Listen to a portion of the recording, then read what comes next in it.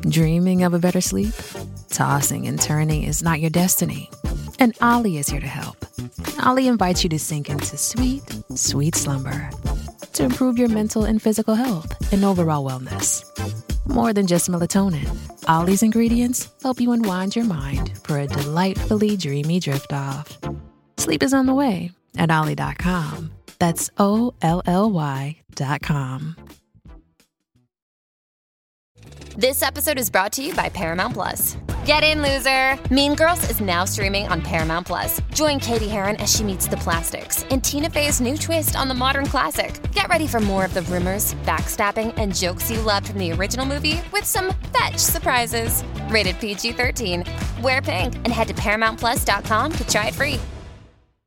Hello, everyone. I'm Jinx Monsoon, and welcome to a brand new episode of Hi, Jinx, with me, Jinx Monsoon.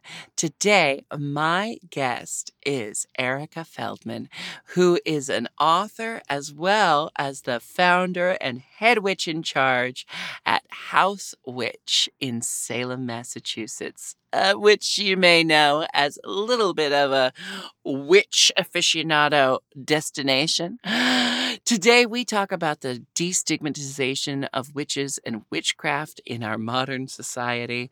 We talk about the growing trend of spirituality, and we talk about how she navigates the world as a shop owner who is staunchly anti-capitalist. All today on Hi, Jinx. So hunker down, buckle up, and sink your chompers into a brand new episode of Hi, Jinx. Oh. Mom.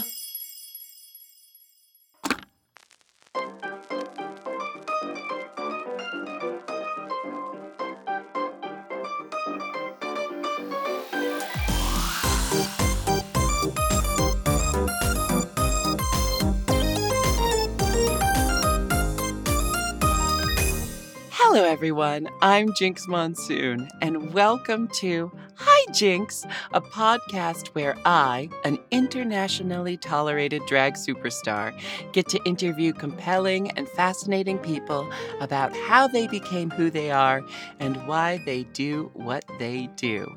Today, we are joined by author and founder and head witch in charge at House Witch. They're also a former colleague of one Miss Ben de la Creme. It's Erica Feldman. Hi, Erica. Hi, Jinx. How are you doing today? I am fabulous. I am so excited to be here. I'm so honored. Thank you for having me. Am I correct? You're in Salem, Massachusetts right now? You are correct. Which city? USA. We're here. I know. And that in itself could take up the whole podcast. But let's talk first. I like to say, give us your elevator pitch of what House Witch is, how it came to be, for all my listeners who have not made the pilgrimage to Salem yet. Sure. I mean, I am not very good at elevator pitches because I am a Gemini with a Mercury in Gemini, but I will, and House Witch, for better or worse, sort of defies explanation, I would say. But we are a radical, intersectional, feminist, queer, anti-capitalist witch store in the heart of Salem, Massachusetts. And, we focus a lot on witchcraft related specifically to sort of personal empowerment, hexing the patriarchy, toppling capitalism, but also making your home feel really cozy. So that's why I always say it's like not the best for elevator pitches because we bridge a few worlds at House Witch. A cozy home that's also defying and dismantling the patriarchy. I mean, that's everything I've strived for in my house. I appreciate that. And that's why, you are definitely part of our target market, but people that understand the link between those things, it's amazing. But I would love to, and I'm sure this is a nuanced conversation and a fun place to start, but let's talk Sure. about you're saying you have an anti capitalist shop, which sounds like an oxymoron, but I'd love to hear how you navigate that. And then I'd love to hear your thoughts on the commodification of spirituality and witchcraft. So let's start with, how do you manage to run an anti capitalist shop? And you have a big smirk on your face, so I'm really excited to hear this. Well, I hope I can do a good job with this answer because you're right. I mean, there is a lot of No, nuance to I have everything that. no. There, I hope you know there's zero. I have no perception of. I just want to hear where you get off. No. Yeah, no. Who do I think I am? Do you think? No, Point one. Okay.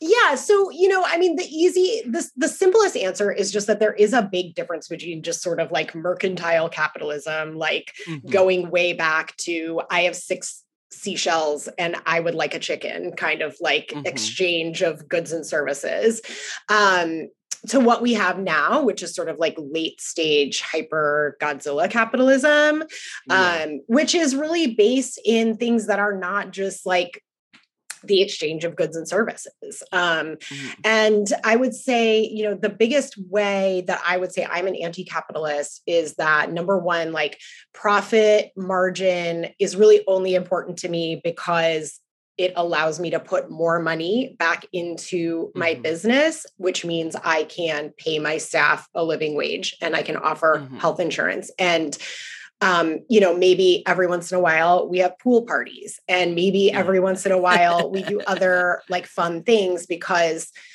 I reinvest the profit that the business makes instead of like taking it for myself. Like, I don't look at my staff as like laborers that contribute to like my personal wealth. And I don't run the business like that.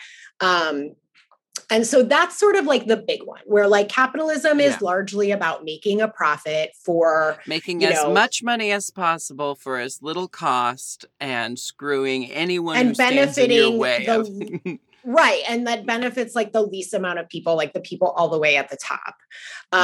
So I would say, that's sort of the biggest way that, and also like, I don't really buy a lot of stuff from like corporate vendors. Like a lot of our vendors are sort of like, either like our friends or like other intentionally marginalized folks, queer folks, people of color, people who, we just really want to support with our dollars, and people that we want to give exposure to through, our social media platforms and, just the places that we're visible, kind of sharing that visibility with people that we really want to lift up, instead of just sort of like either going with like a low hanging fruit, being here in Salem. I mean, our tourist traffic alone, if like I really wanted to be lazy, like we could probably just like run a business with like, keychains and whatever and like be fine. But that's not really interesting to me, So we like to collaborate a lot so that there's a lot of stuff at House Witch that you can't get anywhere else that, like I said, just supports a different kind of person than is like normally supported, especially in a system like capitalism, if that makes sense. As I hear you describe it, it makes perfect sense. It's like, oh, that is the difference between, and I don't think that being someone who buys something or being someone who sells something makes you inherently, part. I've been working a lot with this in my own work, kind of like as I'm talking about what's going on in the planet, and then also trying to find that balance of being really frank with my audience, but also making sure that they know I'm not blaming them for the problem. I think so much lately has been passed on to the people who are more affected by the problem than actually have anything to be able to do about it. It's funny that the people at the top who are the cause of so many issues we're facing, or standing in the way of any of these issues being dealt with, but then pass down the guilt and the responsibility onto the people that are actually affected the most. And it's like, I boil it down to, you got to give up plastic straws, but they're still flying in private jets, you know? I have to tell you, as a lipstick wearer, the plastic straws of it all, the like not being able to use straws when like Exxon is just like leaking oil into the ocean like 24/7 is like really, that is where I drew the line, because those paper straws are a mess. You know what I mean? So have you tried the pasta straws? I can stand behind the pasta straws. Compostable. Yeah. The ones made out of like corn and stuff are good. Yeah. I kind of think of it as like, I'm mad at billionaires. Like I'm mad at billionaires and just like kind of no one else. I mean, anybody that's close to a billionaire, I guess. Yeah. Do you know what I mean? Like though, if just those people were like a little bit empathetic and generous, like we would be in a completely different world situation. Absolutely. You know, I mean, Erica, you and I are on the same plane. That's what I'm saying, And so it's like, yeah, I am not mad at anybody I'm not even mad at anybody who like has a small business, but like isn't anti-capitalist. I mean, I think you should be. I think it's like very liberating and better for everyone involved, but it's really billionaires that I'm mad at. And obviously like, I mean, conservative Christians and Republicans and all of them. But in terms of the capitalism thing, it's really just like, yeah, I mean, it's the billionaires' fault. Yeah. Eat the rich. Yeah. Eat the rich. Someone yelled at me in a show recently. Eat the rich. So what? Which of course I've heard since I was, a queer punk teenager, but Sure. Here I am in front of an audience in Edinburgh, Scotland, and I said, what do we do about this problem? And someone screamed, eat the rich. And I said, maybe about 2 months ago, I would have agreed with you on that, but let's no. Hardly a billionaire by any means, but I did see a meme that really, really made me chuckle that said something like, I'm paraphrasing, but it's like, if you just ate one billionaire, you would do more to save the environment than what you could do in your whole lifetime by cutting back on. And so I'm having this frustration of like wanting to lead this charge of like, we all have to do anything we can. And then at the same time, the efforts that we, the normal people living our lives in this world, being affected the most by the issues that plague us. Us spending a lifetime of trying to help would do a fraction of what could be done at a billionaire's level. I think what I am really interested in is sort of like where stuff like that intersects. I mean, it is shame, right? I mean, we already feel shame, right? If we're not like recycling the whatevers and we're using plastic straws. And, that's kind of what we're talking about, right? Is we're all taking on this personal responsibility and shame. And meanwhile, again, like, I mean, the billionaires have no qualms about their private jets and about all their other things. And so for me, especially as the owner of a witch store, where a lot of times what people are kind of looking for help with is shame and guilt and despair, honestly, about the state of the world, right?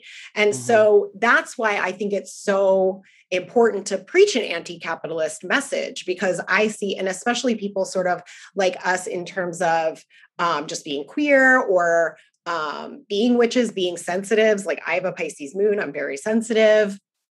So that guilt and shame is really disempowering for someone like me. It's really shuts you down. It disconnects you from, I think, seeing possibilities for actual like solutions and ways that you can. I think the biggest thing is that there are ways that we can help that are actually like more useful maybe than obsessing over like recycling when like a lot of stuff doesn't actually get recycled, yada, yada, yada. I think we're expending a lot of energy on that. And I think we're expending a lot of energy, like dealing with coping with the despair and the guilt and the shame. And I just think about what if that energy was flipped into being something that felt good and productive and liberating.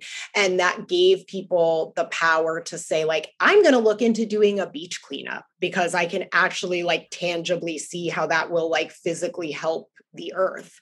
Or, I'm going to go to a city council meeting when they're discussing, what the recycling or the compost in my town, what the stuff like that, which is like, can actually make a difference and it feels so much better to be in that place, even though sometimes it feels really crappy to go to city council meetings.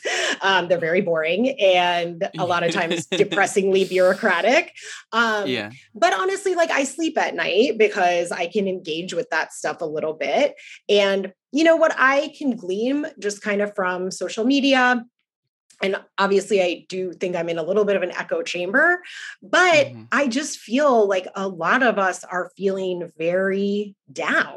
I mean, is like the understatement of the universe, and just exhausted and just sad and just worn out. And so for me, in terms of what I stock in the store and in terms of how we talk to our customers and in terms of how the content that we create, it really is about the antidote to our modern condition, which is hugely shaped by capitalism and patriarchy and white supremacy. And that's a mess. Yeah. I have so many things I want to talk to you about in this episode.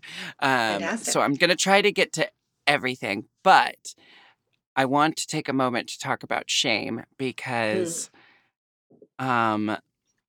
what I'm seeing is we know that religion and wealth and power used to be intrinsically, like religion, wealth, power, the trifecta of the white men in charge, And what a trifecta it is. And we know that religion has historically been used to keep that power gap there, to keep poor people feeling okay with being poor. And shame is a big tool used in that. Like, use the shame of just even being a person to make this person feel like they have something to atone for, and then tell them that they're going to have an easier time atoning for it if they're poor, and that we, the rich, actually have a much harder time atoning for it. So you're actually in a better place by being poor. That's been a tactic for centuries. And now, as we drift away from religion, hearing what you were just saying, I'm like, oh, and now it's just shifted onto what are other things we can make taxpayers feel guilty about so that they are and now I'm kind of thinking, I bet there's a part of like the hatred of the billionaires is actually kind of working in their favor, like in the same way where it's like, yeah, well, it's kind of like in the same way of like, don't envy the rich because we have so much more to atone for. I don't know. Maybe there's something about like, it's bad PR, but then it's like, there's some pride in being poor. I don't know. It's such a like a back and forth dance of manipulation. 100%. And I think that the thing now, I think that affects, I come from a working class background. So, I've sort of been, somebody told me once that I was a bridge person, and I relate to that deeply because oftentimes in my life, I've sort of been in the middle of two worlds, which is why my company, which is also a Gemini, kind of lives in two worlds. But I think that the thing that is most people feel a lot of shame around, especially if they are poor, or have a lower socioeconomic existence, is the myth of the meritocracy. And that really, if you are poor, it's your own fault, and that you're just not good enough of a person. You just didn't get the right, you didn't get the right degree. You didn't work hard enough, whatever it is. And I think I know I experienced this shame around sort of like, I haven't been able to save any money, or when it's like, well, if you don't have any extra money, you can't save any money. And no amount of giving up avocado toast and like frappuccinos is going to make a huge significant difference in your life. And again, those are also messages coming from people who have probably never actually experienced like that level of scarcity. And so I think a lot of people feel bad about that. And when you can kind of say like, the system is rigged, and not only is it rigged, but I mean, it's like fucked up. I mean, just like top to bottom, because like super wealthy people don't seem very like happy or well-adjusted to me at all either. You know what I mean? I don't know if you watch Succession, but I think that that's a really good like depiction of like, these people have so much money and they are like just insane and unhappy and manipulative and horrible to each other. So obviously I don't watch Succession, but I do watch The Righteous Gemstones, which is also about insanely rich people having extremely fucked up lives. Yeah, right.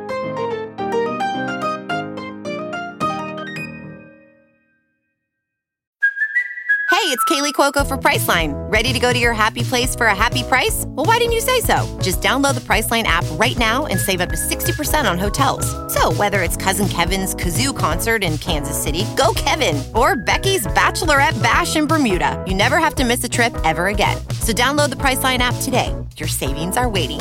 Go to your happy place for a happy price. Go to your happy price, Priceline.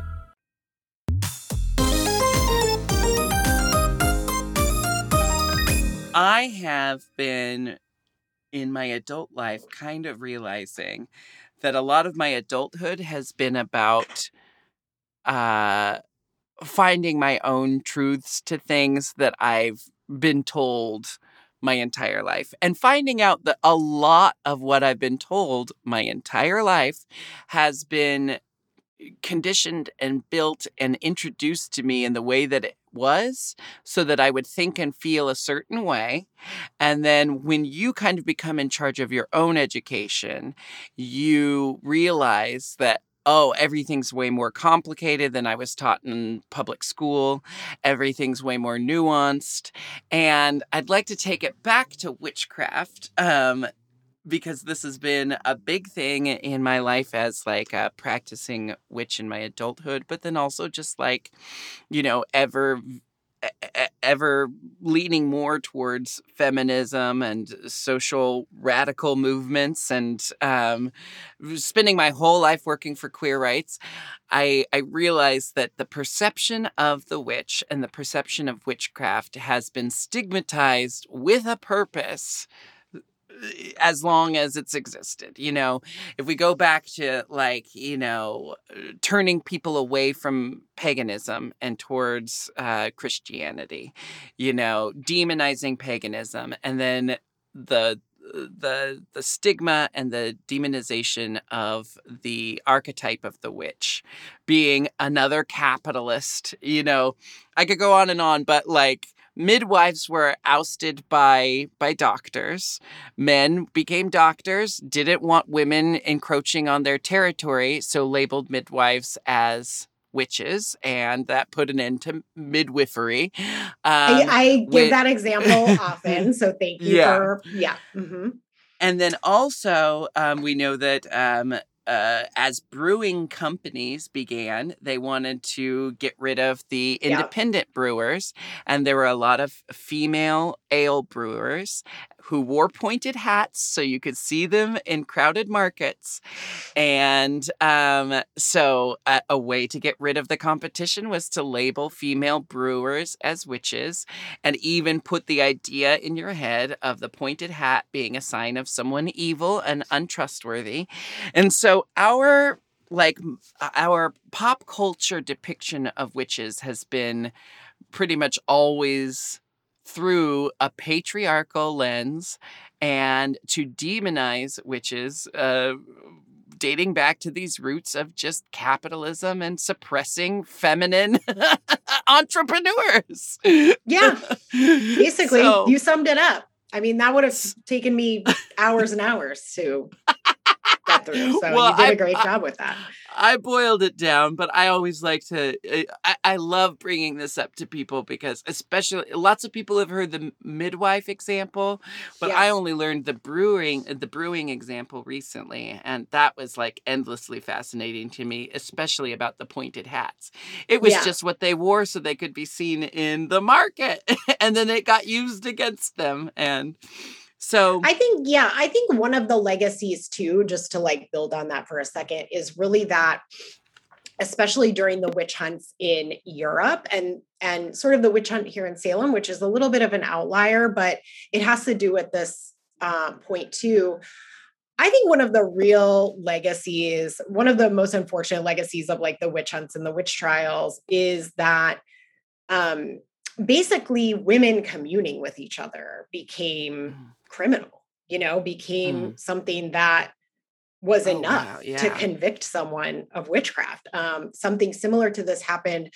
My wife and I did sort of a witch pilgrimage in England a few years ago, and their sort of Salem is called Pendle. It was the Pendle witches in Lancaster, England, I believe. I believe sort of contemporary with the Salem witch trials, right around the same time. And a big part of it, like sort of a hunt was already going. And then these women convened around a certain point in the middle of their town or their village and were kind of gossiping. And the rest of them all went. Now, historians, if you're listening, all the historians listening, I'm sure I got some details of that story wrong. But the point is that overall, women having community with each other became women communing with the devil in the woods because they were witches. And so for centuries and centuries, then the idea, like I said, of like women or feminine people, even, collaborating and being together in ways that, I can tell you, we have community events at our store, and they're very powerful, and so I can see why the powers that be who were trying to definitely like take all power and bodily autonomy away from women would be like, these bitches cannot keep getting together and talking shit about all of us and plotting and scheming and like figuring out how they're going to make their witch cakes or whatever it is. I think that is really a legacy that has continued up to the present day. And I think women still feel really competitive with each other and really like weary of being in community with each other. And I think that is one of the biggest legacies that we can still kind of feel and track back from those days, which again, it's like even being accused of being a witch was really, a multitude of different things over the literal hundreds of years, because we know about Salem, but in Europe, it was hundreds of years and it was thousands and thousands of people. Yeah. And, again, it was like people that weren't useful to reproduction, people that were, considered wise people and wise and cunning folk in their village. But then it was also challenged the norms, established men in power. Yeah. Sure. And so we learned from The Crucible, which is one of my favorite plays, and Arthur Miller is one of the only playwrights like consistently. I can read his work or I can see his work, and I'm always crying by the end. Totally. The Crucible, which was written as a parallel and a satirical look at the MacArthur communist witch hunts that happened in America. It exemplifies how a lot of it started out as a crusade to weed out the wicked, and it became a grasp for power. And if you could get someone else claimed as a witch and said that you had grievances from this person, you could inherit their land and that sweetened the pot. And so now it's not only getting rid of the undesirables, but it's getting rid of your competition. It's getting rid of anyone who challenges you, absorbing their wealth and their land. And again, and this is the wealth accumulation that leads to late stage capitalism. This is exactly what's going on in the early modern period that is accumulating all this wealth. There used to be land called the Commons. We still have that in New England a little bit, but where, you could just hang, like you could just live on the commons, like it didn't belong to anyone. And then a huge part of the witch hunts in Europe was about sort of, taking land and accumulating it in a smaller group of wealthy people. And, so it all really relates back to capitalism, which is like not something I understood when I first even started studying witchcraft in an academic setting. I wasn't really aware of how all of these different threads of things that I was like very interested in, like feminism and, capitalism, anti-capitalism, however you want to say it, really all come together when you look at the figure of the witch and all of the persecutions and stuff. So it's pretty interesting that I ended up in a town that's literally like probably the most famous place in the world for witch hunts. So, and now you're doing the work of undoing that conditioning and undoing those century-old witch hunts, which, of course, we've talked a lot about how it plays into feminism and the modern expression of femininity. But I think there's also lots of anti-queer absolutely roots within the witch hunts. And if you think about how lots of indigenous peoples did not persecute the queer members of their communities the way that Western Europeans did. Well, sure. And a lot of queer people were, no, you're fine, but a lot of queer people were considered mystics in their communities. And so witch hunts were not only about rooting out wicked women, but anyone who defied the norm, basically. Correct. And that's why when people like kind of want to get into like why I identify as a witch, that's a big part of it, which is just that like, well, anybody that wasn't like cis het Christian, like was considered a witch. And I actually think it's pretty cool to not be any of those things, and that's why I think it's so powerful as a term to reclaim and an archetype to embody. Is because you are saying, I actually do run counter to that narrative. Yeah. That is something I'm proud of, is that I do exist outside of this like very narrow version of the world, which I would argue like probably nobody actually fits into. And that's probably like why we have such a sick, sad world. But, the people that are, sort of the shadow walkers or the, just the people that are who are able to exist outside of those things and have it be a point of pride, that is, I think, what reclaiming being a witch is all about. And of course there are the spiritual components and the ritual components and all of these other things, but I don't actually know how much of a practice you need to have in those areas. I don't like to gatekeep who gets to call themselves a witch at all. I think absolutely. I mean, it's so funny because it's like these two things are very, very different, but have held similar places in my life. For a long time, until we were having the conversation about non-binary gender identities the way that we're having them now. For the longest time, I never came out as non-binary. One, because that word hadn't been popularized, and that was the first word that really resonated with me, the first phrase that really resonated with me for my own gender identity. But for a long time, and I've talked about this before, I didn't come out as trans femme, not only not having the words, but just feeling like that's not trans enough to claim this title. And I felt very similarly to witchcraft. I felt like, well, I know all the ways in which I don't, practice witchcraft the way I think people are practicing witchcraft. So I don't want to label myself a witch and then like have a true witch be like, you're not really, you're not practicing witchcraft the way. This like board of directors that like hates them in their head. That's like going to punish them if they like use the wrong word to describe themselves when like truly no one I mean, I shouldn't say no one cares, but it's just kind of like if somebody does care about that enough to like be like, you aren't non-binary enough to call yourself I mean, fuck them. You know what I mean? Yeah.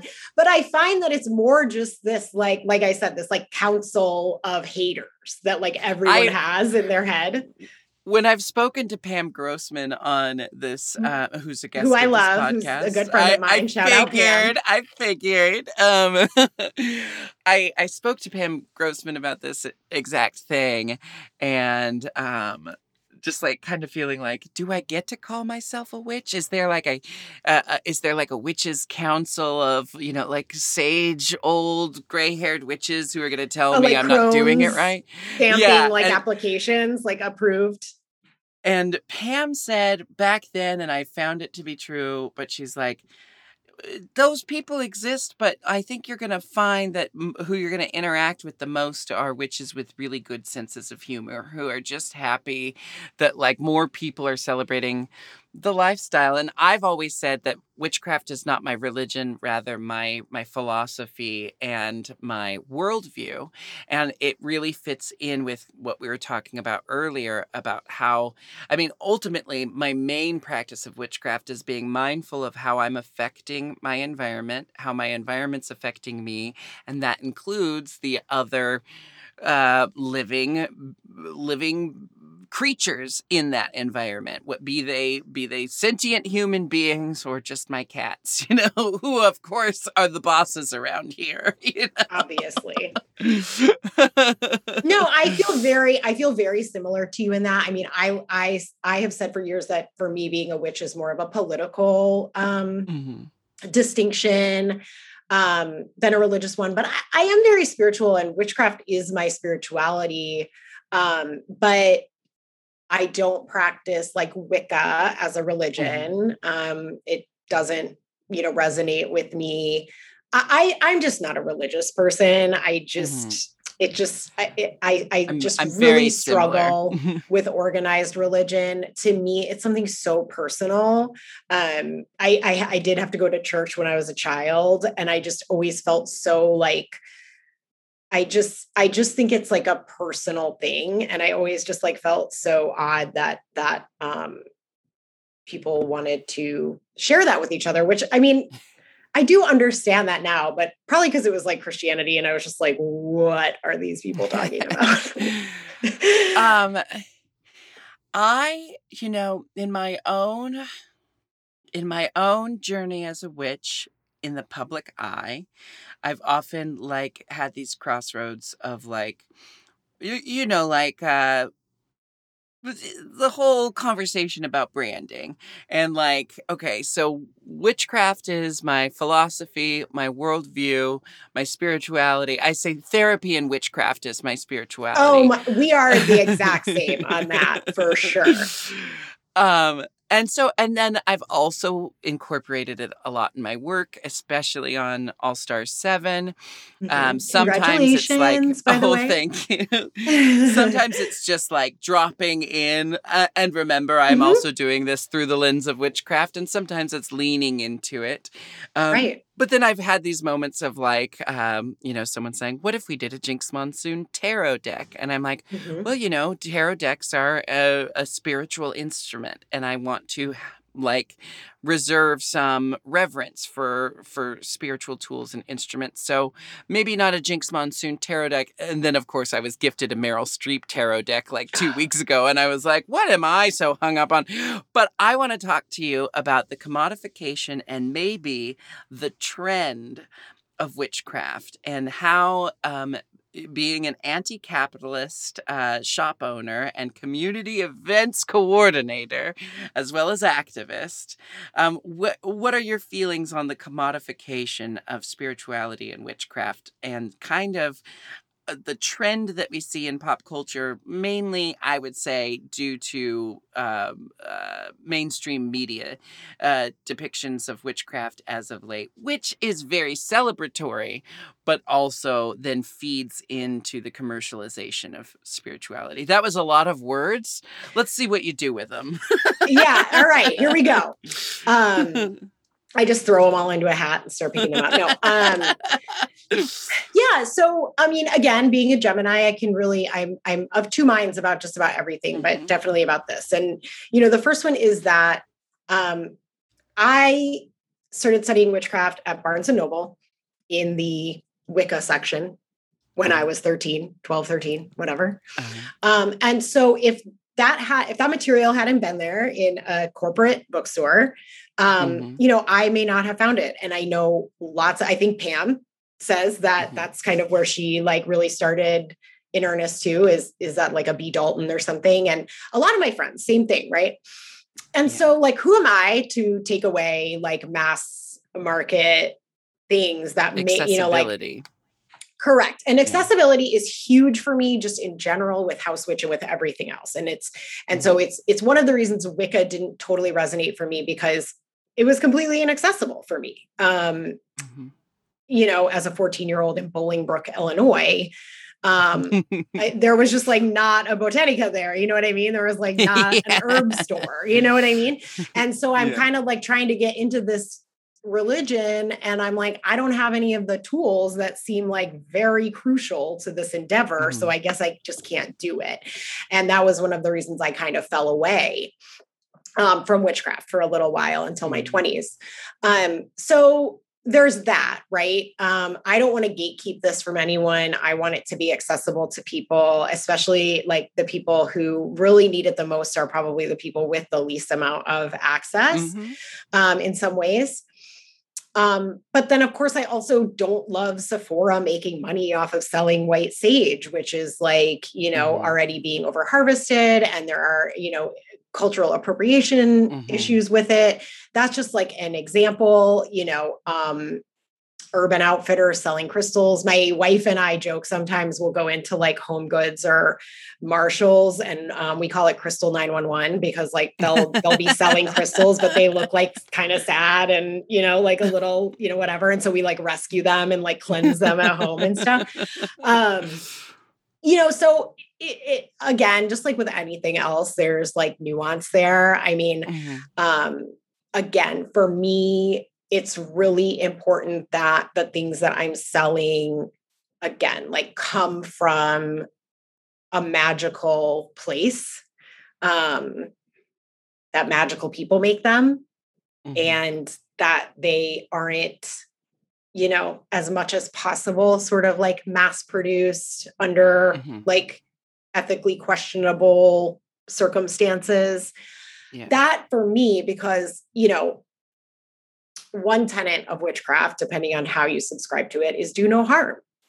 And so when it comes to these types of things being manufactured or made or sold or whatever it is, I just tend to think if you lean on the side of, I know who is making these. I know that it brings them so much joy in their life to support themselves by being able to make these things. They are a human being that I want to support in this world.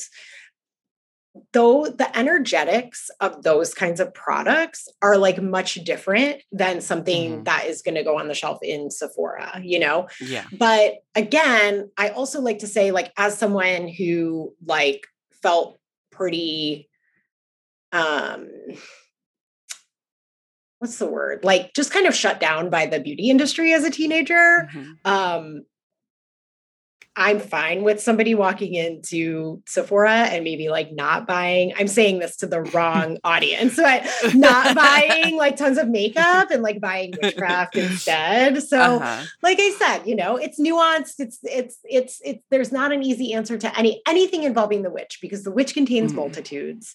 And so anything has to be kind of, looked at like that. But in terms of the House Witch philosophy to how we sell the things that we sell and how we, try to give the people the best tools to tap into their practice really is just around like, what is the full circle of like how this product is made and how it gets to us? And is it ethical? Or as ethical as possible, because there's no ethical consumption under capitalism, but is it sort of like as ethical as possible?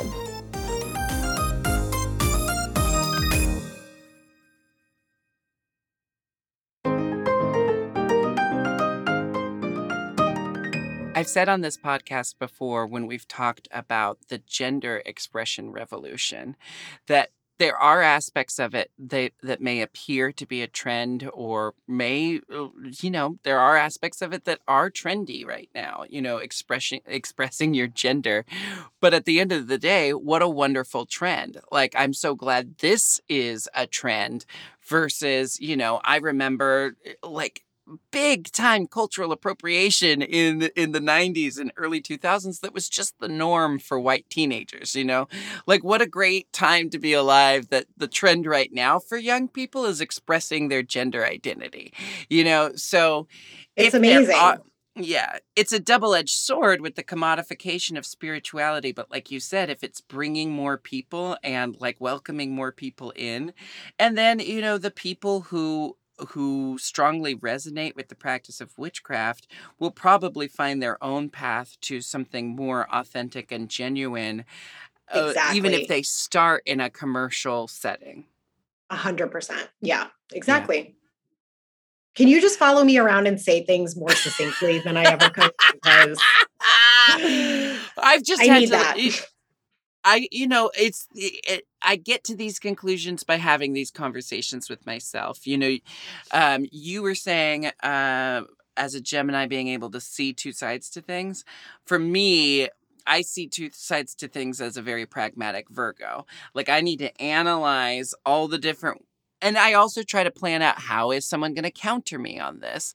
How is someone going to try to refute what I'm saying right now? And then how do I counter them back? And I just am constantly having conversations, debates, press conferences in my head so that by the time I'm talking about it to another human being, I've processed as much as I can so that I can I also just try not to talk about anything that I haven't done this with, because then that's when I run my mouth on a topic I actually haven't really invested time Well, hey, into. it makes you a great podcast host. I mean, I talk about this stuff all the time and still haven't found a good way to say it, but I like to think my Midwestern rambling is endearing, I guess. But anyways. Let's talk about, so if someone were to make a trip to Salem today, what would be the places you would, let's focus this a little more. If someone interested in witchcraft, anywhere in their journey with witchcraft, but if someone who is interested in witchcraft is making their first pilgrimage to Salem, what would be some of the spots you would highly recommend for entertainment or for their furthering their endeavors in witchcraft? And then why is House Witch a must a must see stop on this Salem tour? Well, the thing that first popped into mind is that we have a troll office in our store, a troll doll office. So that would probably be, if you aren't sold already. No. So, I mean, in Salem, the cool thing about Salem is that downtown is just about a mile radius. And so you can really walk everywhere. And it's cobblestone streets and beautiful autumnal trees. I mean, not all year round, but people do think this is a Disney set. People are very surprised that it's a real place and that we really live here, because it is very quaint. It is very quaint and New England-y. So I would honestly suggest just walking around, but, and don't miss the historical district. It's not specifically related to witchcraft, but it's just so beautiful. And downtown Salem gets so bonkers and wild with tourists that if you just right off of downtown is the historical district. And there's just tons of beautiful streets and homes, but the Witch House is a great attraction. It's the only building that is still here that was around during the witch trials. I believe the sheriff, I should know this, the sheriff or one of the judges lived there. And they have it decked out like it was in 1692. So there's not a ton of historical sites here, unfortunately. People really think they're gonna walk into, goody Samuel's. Proctors. Yeah. And unfortunately you're not, but you can go to the next town over, which was actually Salem Village, where the witch trials happen. Now it's called Danvers, and there's a very cool site called the Rebecca Nurse House. But in Salem, Witch House, and then at the other end of Essex Street is the Witch Museum, which is like very kind of like campy, like it's like almost like a Showbiz Pizza or like a Chuck E. Cheese, but with Puritans, animatronic statues, like doing the whole witch trials thing. It's a very popular attraction. And then, yeah, like just, you know, like we definitely have a main drag that has a lot of souvenir shops, but they're all like witchcraft related souvenirs. So that's fun. And get a tarot reading. I recommend Pyramid Books, and which is a great like new age bookstore here. And yeah, come to House Witch. Take a tour with my wife, nowagetravel.com. My wife is a tour guide and she gives incredible sort of metaphysical tours, not so much like the ghost tours that are popular here. And then come to House Witch and hang out with us and get a mystery crystal from our gumball machine and say hi to the troll dolls that work there. And we'll probably dance to some ABBA with you. We'll probably dance to some Whitney Houston.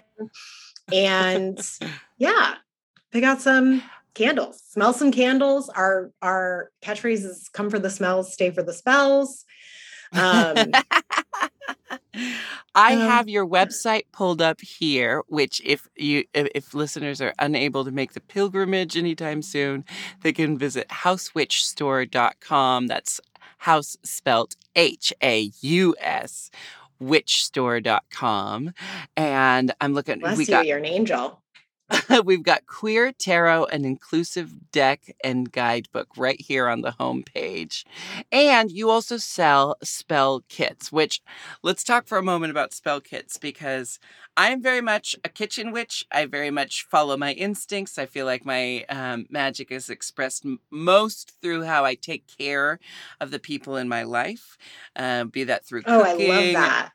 I occasionally I'm often making most of what I do with witchcraft is protection charms, things to kind of further work I'm doing in therapy. So, like if I'm having an issue with not being kind to myself, then I might find a spell that is going to remove something that's blocking me from being kind to myself or something to amplify the positive energy that I'm receiving in life. So, spell kits, though, I love spell kits because, well, I'm someone just like with my cooking, with my, like, if I'm creating oils or creating a charm or something, I'll follow the instructions the first time. And then after that kind of like follow my instincts. What I love a spell kit for is to show me how to do it right the first time. And then later I can take my own knowledge and add or customize spells to what I'm needing it for. So people can order spell kits online, and I assume that they are goof proof. Like, I think so. I've been making them for 8 years now. And it looks like in my notes that the business started with spell kits. Is that correct? That is correct. Yes. Yeah. So I was sort of helping people with their homes, physically in helping them kind of make over their spaces for not a lot of money. But, my brand was House Witch, and it kind of came to me like, oh, I should be helping them with the like energetics of this too. I could make these little spell kits. And I will tell you that like, they really have not changed. I really have not changed much about any of them over the 8 years, which tells me that like, they really were, good. And it's exactly what you were describing. It's also just that like in general in Salem, I have this amazing opportunity to take people who are like witch curious and make them into witches. They're here for a reason, right? And they definitely gravitate, I think, to my store because we have a very kind of like light aesthetic and welcoming and inclusive. And so the spell kits come in these house boxes that are like completely adorable. Like people cannot, they're like magnets. They're just like, oh my God, this box is adorable. And so then they're like a normal person, normal, quote unquote, who just picked up a witchcraft spell kit, and then they're looking at it and they're like, oh, this is going to help me feel like my home is protected. Or, probably my favorite one is our dream house kit, which is about manifesting your dream house. And we get so many reviews and feedback and testimonials of people that, it works. And so that to me, it's like a gateway drug, it's like the spell kits are a gateway drug, 100%. And, I just, like I said, I really took a lot of time and put a lot of energy into thinking about, not just putting ingredients in a thing and saying, do this, do this, do this, but like really thinking about shifting people's consciousness around their homes or just opening up, planting little seeds, about, like, I don't think people get that, like, lighting a candle that smells like pumpkin spice is a spell. That's a spell, and you're already doing it probably in your life. I talk about mantras as spells, I'm famously known for using mantras in my day-to-day life and work. And when people bring up Water Off a Duck's Back to me, I say, what I was doing was casting a little confidence spell on me, on myself through that whole process. And I also, like I said, as a pragmatic Virgo witch, I like to think about it scientifically as well as spiritually.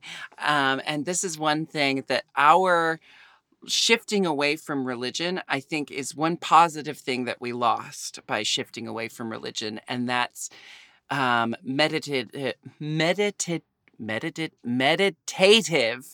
rituals. And that's something that I love that witchcraft has brought back into my life, is even if it's small things, lighting incense, putting down your phone to mindfully light your incense, to change the space that you're in, to change the way that you feel in that space. Now, we can look at it spiritually and talk about the choice of the incense and the smell and what this burning this ingredient is supposed to do spiritually. But you can also look at the fact that, like, the human brain is extremely powerful. Changing your environment changes the way your brain is operating, changes the way that you feel, changes the way that you then tackle your next objective. And it all starts with that meditative, oh my God, that mindful ritual. Yes, there you go. That mindful ritual that you performed.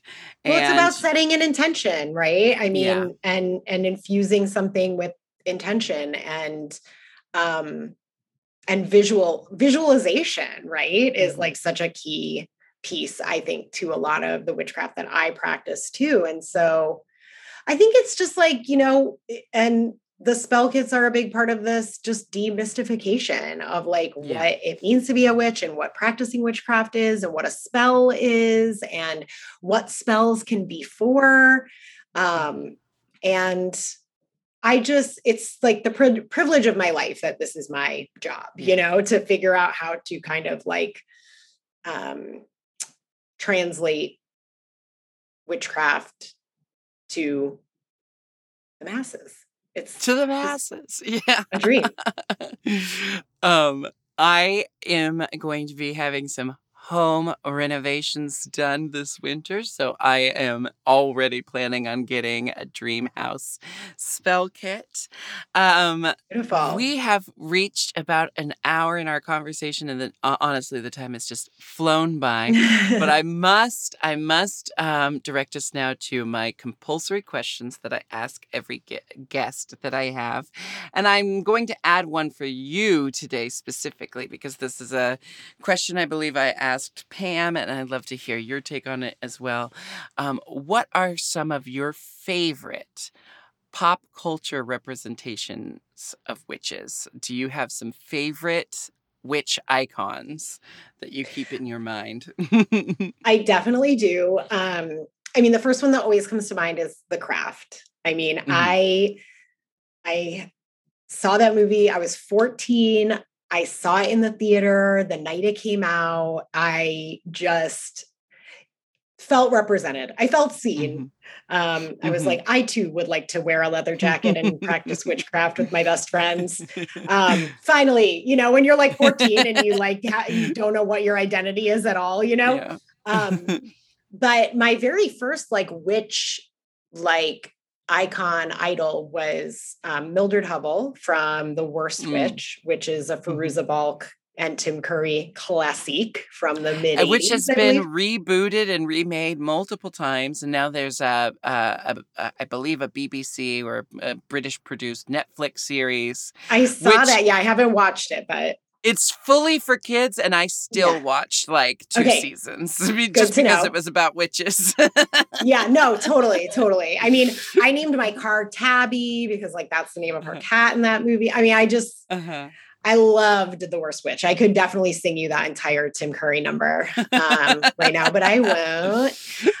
And then I think the Witch, the movie that came out in like 2016, which is like The Vivitch, if you're, you know, because it's spelled with 2 V's or whatever. I think that movie does such an amazing job of painting the whole picture of like what living in that time, and just like the stories that we all kind of learn, and like this tapestry that's woven together of like fiction and myth, and, you know, there's still being unexplainable things and Puritanism. And it just is like, if definitely make that in October, if to the audience, if you haven't seen The Witch, which is again, like VVITCH, do it this October, because it's just, I mean, first of all, I think just like pre-colonial United States is scary, just in and of itself, right? And then you add in that there's this like kind of mystical horror element to it. And I just think it's like so good. And, you know, again, because The Witch contains multitudes, and it's like, you know, we've got the pop culture of kind of The Craft and Mildred and like whatever, but this is sort of that historical piece that I don't think a lot of, I mean, like Hocus Pocus, we're about to have a Hocus Pocus explosion here in Salem, you know, and that is what a lot of people associate with the kind of historical aspect of like witches and witchcraft. And, you know, okay. But if you want the real deal, watch The Witch, because it's like very, very cool. But, you know, I mean, my favorite witches aren't necessarily witches, because they're like Stevie Nicks and Kelly Catrone and Julia Sugarbaker, you know, well, so I. Well, thanks to American Horror Story Coven, which not only featured Stevie Nicks as a very powerful witch, but for me, when I watched Coven, I was also the newly crowned winner of season 5 of Drag Race. And I could not resonate with that story arc more of the Supreme and then being replaced by the new Supreme and the power shifting from one to the other. And that's why when I crowned Bianca Del Rio, I went full-time 24/7 Ginger, because I was like, I want people to look back on me as the Myrtle Snow, someone who always served a purpose, someone who has resurrected from the flame. She never truly goes away, rather than being seen as the previous Supreme, who's now just, you know, dead. Sure.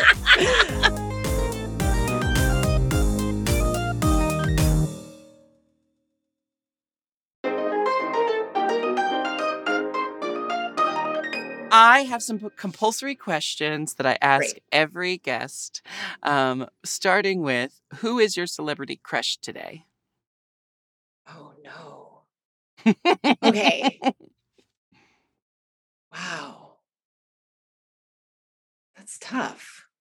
Don't feel caged in by the question. You can define crush for yourself. Okay, the only thing that's coming to mind is that Matt Smith, who is someone who I have never cared about in my life, is now on House of the Dragon on HBO, which I am a fan of.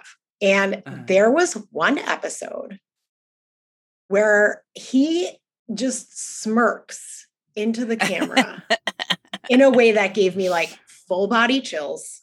And I was like, okay, Matt Smith. I mean, I'm gay, you know, but like, I just literally was like, that is like, I think it was almost more of a vibe that like, I want to step into myself than like something I find attractive. Like an aspirational crush. Yeah. Yeah. So I think that would be my answer. There's like one frame of episode 3 of House of the Dragon where I am attracted to Matt Smith, I guess, but kind of also just want to be him. I think that's it. I'm not like I know there's like someone very obvious that I'm forgetting about, but that'll be my answer for now, I guess. One second of Matt Smith in House of the Dragon. This next question is more poignant for people who hadn't spent the whole conversation discussing this. But if you have anything to add to it, feel free. The question is, are you spiritual? You could say that. Yes. Yeah. And my final question for you is, what is your go-to karaoke song? Oh, Edge of 17 by Stevie Nicks. Wonderful. You know, I'm one of those people who I love good covers of songs if they're done well and they're done with reverence to the original. And sometimes there's a good cover that's done with zero reverence to the original. But I have to say, I am really into Lana Del Rey's cover of Season of the Witch, which I think was done for that really baffling Are You Afraid of, or no, it was Scary Stories to Tell in the Dark, that book franchise that got turned into a movie. Was that on Netflix too? I don't know. But I gotta say, for like a contemporary artist, and I feel like Lana has some, I don't know if it's intentional, but she's got some witchiness about her. But seems like it. Now, my secret karaoke song that I only sing in my car is Silver Springs by Fleetwood Mac. One of my best friends said that in my 20s, I just left. If Silver Springs started playing, I just left the room crying. And I was like, that's like that Seinfeld episode, Desperado. Oh my God, yes. What was it? Oh, it was like Midnight Cowboy or what was it? Was Desperado. Desperado, totally. But then they have the callback with Witchy Woman at the end of the episode. Yes. Witchy Woman, full circle. Can't think of a better way to wrap up. Full circle. Great. We've already talked about housewitchshop.com. Store. I think shop will get you there too, but. Sorry. House Witch Store. I also just Googled House Witch, spelled Haus. We have magic wands in our hands that can do anything. If you got the basic gist, you'll find it. But housewitchstore.com is where you can shop online. And do you have any social media presence you'd like to plug here? Yeah, absolutely. On Instagram, we are just at House Witch. I need to double check what our TikTok is, but I believe it is House Witch. Now, just to be really confusing, House Witch Shop. Oh, no, that one is House Witch Store too. Okay, perfect. That one is House Witch Store too on TikTok. And I have a more personal Instagram account called House Witch at Home. And that's a little bit more sort of focused on my personal life a little bit, if you're interested. And yeah, you can find my book, House Magic, Transform Your Home with Witchcraft, certainly on my website, but on other websites as well. The big ones, they don't need my help dropping their names. Well, thank you so much, Erica, for a lovely conversation. Thank you for contributing to the destigmatization of witches and witchcraft, for the work you do as a feminist and as a queer witch in the world. Thank you for what you do, and thank you for providing a place where people can get authentic, locally sourced, mindfully created and curated supplies for their own witch endeavors. Thank you so much for having me. Right back at you. Thank you for all that you do. And for having me today. It's been a real pleasure. And have a blessed, belated Mabon to you. Mabon. There's always so many ways to pronounce these You say holidays. Mabon, I say Mabon. Let's call the whole thing off. Well, thank you once more, Erica Feldman. And thanks, you Jinx. all so much for listening to Hijinks here on the Forever Dog and Moguls of Media Network. My name is Jinx Monsoon, and we have new episodes every Wednesday, so make sure to search for Hijinks on your favorite podcast app and hit subscribe. You can follow me at The Jinx on Instagram or at Jinx Monsoon everywhere else. I believe I'm Queen. I haven't updated this yet, but I believe I'm Queen Jinx Monsoon on Twitch and Jinx Monsoon Official on TikTok. And I'll see you next Wednesday for some more Hijinks.